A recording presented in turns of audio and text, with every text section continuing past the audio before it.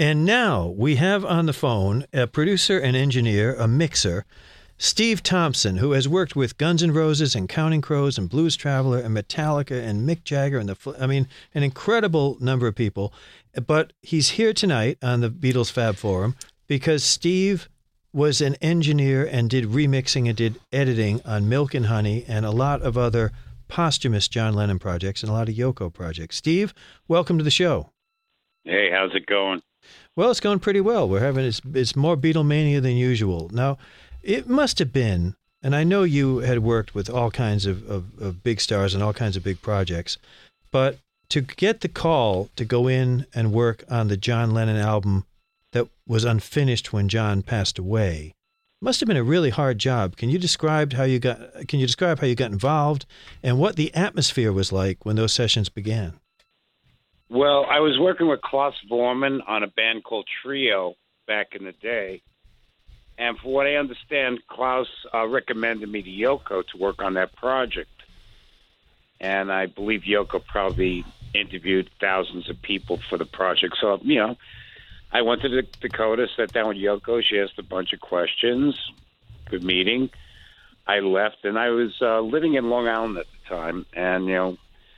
But I did have a place in the city as well. So about a month goes past, and I get a call from Sam Havatoy, or I believe her assistant at the time, said, Yoko would like to see you. Now, this is about 5 o'clock in the morning. Wow. And I was a DJ in a club, so I got out at 4, just got home, so I had to go all the way, drive into the city, and they said, I got the gig. And that was it. That was probably the test. Huh? That was probably the test. Would the guy get up at 5 in the morning and drive in? Oh, yeah. Are you kidding me? I mean, what was really weird? I was hanging out at a lot of clubs in the city, and I went to this club called Club 82, and that night I met John Lennon, David Bowie, and Mick Jagger, all together. Now, what year was this? Oh, God, that was, I'd have to say maybe early 80s. Don't think. But the weirdest thing is that, I mean, Bowie is the reason I got into music. I mean, to meet these three people and to say at the end of the day I've worked with all three of them is just like numbing. May have been drop earlier than that, probably like 75 when John was hanging with David Bowie. It certainly could have been in the 80s. Yeah. Actually, it was. You're right. It was the 70s. Yeah, it certainly couldn't have been the 80s. That was at the glam era. So tell me this: when you are in the music business yourself and you see Lennon, Jagger, and Bowie together, do you go up and slip them a resume? Do you say we're in the same game, or do you just stand back?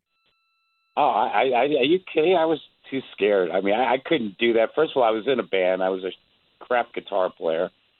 And at the time, we were all glammed out. I believe Wayne County or Jane County, whoever was performing at the club that night. And I believe the New York Dolls are there as well, if I'm mistaken. Wow. It was a pretty big hang, yeah.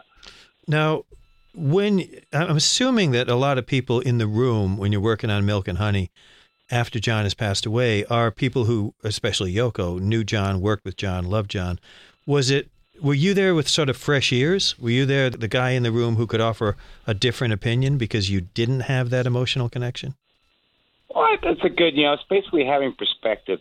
Thank God I always do my homework. And talking to guests before, I remember watching the Ed Sullivan Show. I hate to show my age. No, everybody tonight is talking about the Ed Sullivan Show.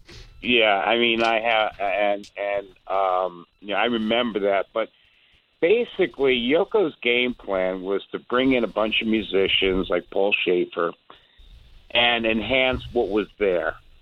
Now, I listened to the tracks, and I says, we can make this sound good the way it is. Why don't we keep it in its rawest form? And I went back and forth with Yoko, and she finally agreed, thank God. I love Paul Schaefer. I've worked with him tons of times. Amazing musician. But you have to understand, these were mainly demos on Milk and Honey. Yeah. And a couple of songs were probably going to be on the Double Fantasy album, but as you know, they were holdovers. So nothing wasn't finished, basically. I think the first song we worked on was Nobody Told Me to Be Days Like These. And what was interesting is, I was working with my partner at the time, Michael Barbiero. We knew exactly what kind of vocal sound to get for John because, we knew it like the back of our hands. So we put the track up, and it sounded really good. You know, that was one of the few songs that was recorded on a multi-track, because Grow Old With Me was the only form we had on that song was on a cassette. So I think what John would do was when write or script out a song, he would play piano and put a little boom box on his piano and record it on cassette. Mm-hmm. You know? So there was a lot unfinished, but it was definitely to have fresh ears, fresh perspective. And, yeah, we could have brought any musician in the world, and obviously they could have done a great job. But I felt that the way these songs were, I think they would have been better just to keep it really raw.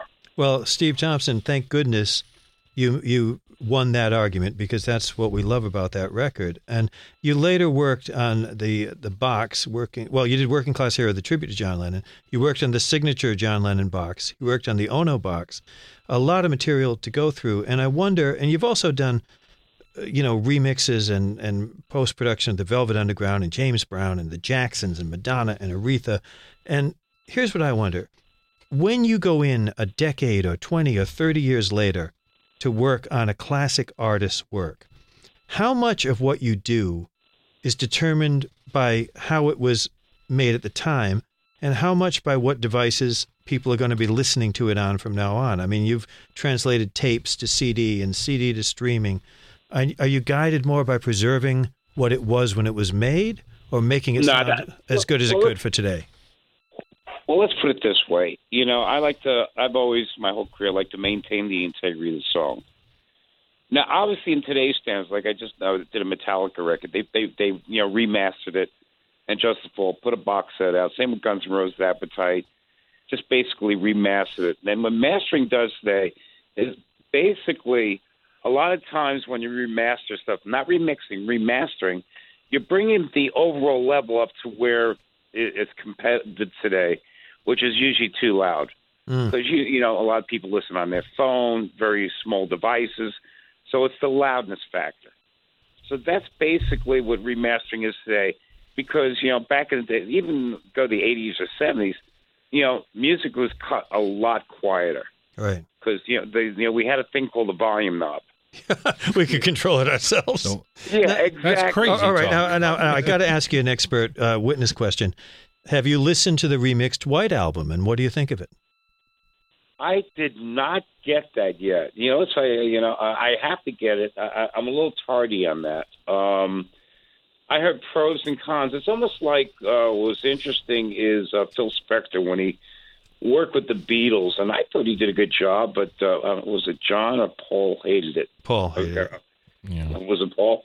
Yeah, it was funny. I met up with Paul in '86 when we were talking about working together. Charming guy. Loved him. Mm. But, what was really interesting when you look back and, you see how the music was recorded back then. I wanted to know if George was still working with 4-track on the White Album or it progressed. Because, to me, George was a genius. George Martin. Was a genius, because the amount of production that he could get in 4 tracks is mind-boggling. And I remember it was the song Blue Jay Way. That was the first time I experienced stereo in headphones. If you see the left and right focus on the stereo image, because obviously a lot of the Beatles records recorded mono, then they went into stereo. Now, as far as the White Album goes, I've heard pros and cons on it, and I don't listen to anybody. I judge my own opinion, but I will pick it up, though. Hey, Steve, I had a question for you. One of the albums you worked on right after Milk and Honey was a Yoko tribute collection called Every Man Has a Woman. Do you remember that album? I remember us working on the song Every Man Has a Woman. Correct. Okay, great. I want to ask about that song. That song first appeared on Double Fantasy with a Yoko lead vocal, and here on the tribute album, it sounds to be the same backing track with a little bit of embellishment, but it's the John vocal. Did that present any kind of challenge to you, saying, okay, how would John want to sound in this? How much reverb do I add? How do you go about capturing his essence on a pre-recorded track? It's doing your homework and having a feel, To me, I'm a feel person. I close my eyes and just feel the whole song. I mean, it sounds weird. And understand the technology we had back when we did that. there was no computers Right. on consoles. We mixed manually with faders and just a feel thing. And to me, I still love that approach today, even though you have in the box, everything's Pro Tools, this and that. I get it, but there's a certain feel. When I'm mixing, I feel like I'm playing the band. And as far as vocal atmosphere, that's important to me. I did a lot of homework on his records and picked out. I would show Michael. I said, okay, see this song here. This is the perfect vocal sound for John in this song. Well, great. And I pick out an earlier song because, again, people spend a lot of time perfecting something, and when it works, why screw with it? Yeah, that's interesting. We're talking with Steve Thompson, and Steve has one of the rare, well, I don't know how many people ever worked on a John Lennon record, and didn't you work on a Julian Lennon record also? Yes, I worked on Too Late for Goodbyes. In fact, Julian and I were very close in the 80s. We hung out a lot together, and the late, great Phil Ramone produced that track. It was just a great feeling track, And how did you get involved? We were doing a lot of work. I'm trying to think now, because my management team at the time was Andy Kipnis and Mark Bevan at Advanced Alternative Media that's still in Manhattan. And we always get a lot of calls, and I don't know who was working. I believe it was Atlantic was the label. I'm trying to think who was the A&R at Atlantic at that time. Anyway, and then we got in touch. They wanted to do a remix. We brought Phil Ramone in the studio. Lovely guy. I have so much respect for him. Julian was in there. I believe I probably put some additional musicians on just to enhance it for more of a club vibe.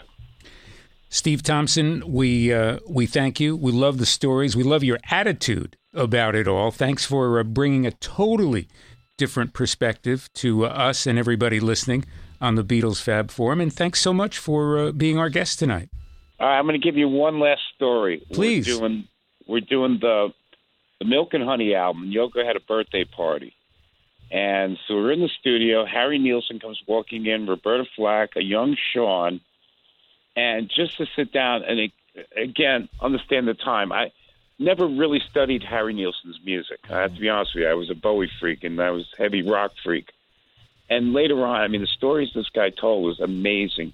And the other thing is I felt John's presence in that studio when we were working on this music.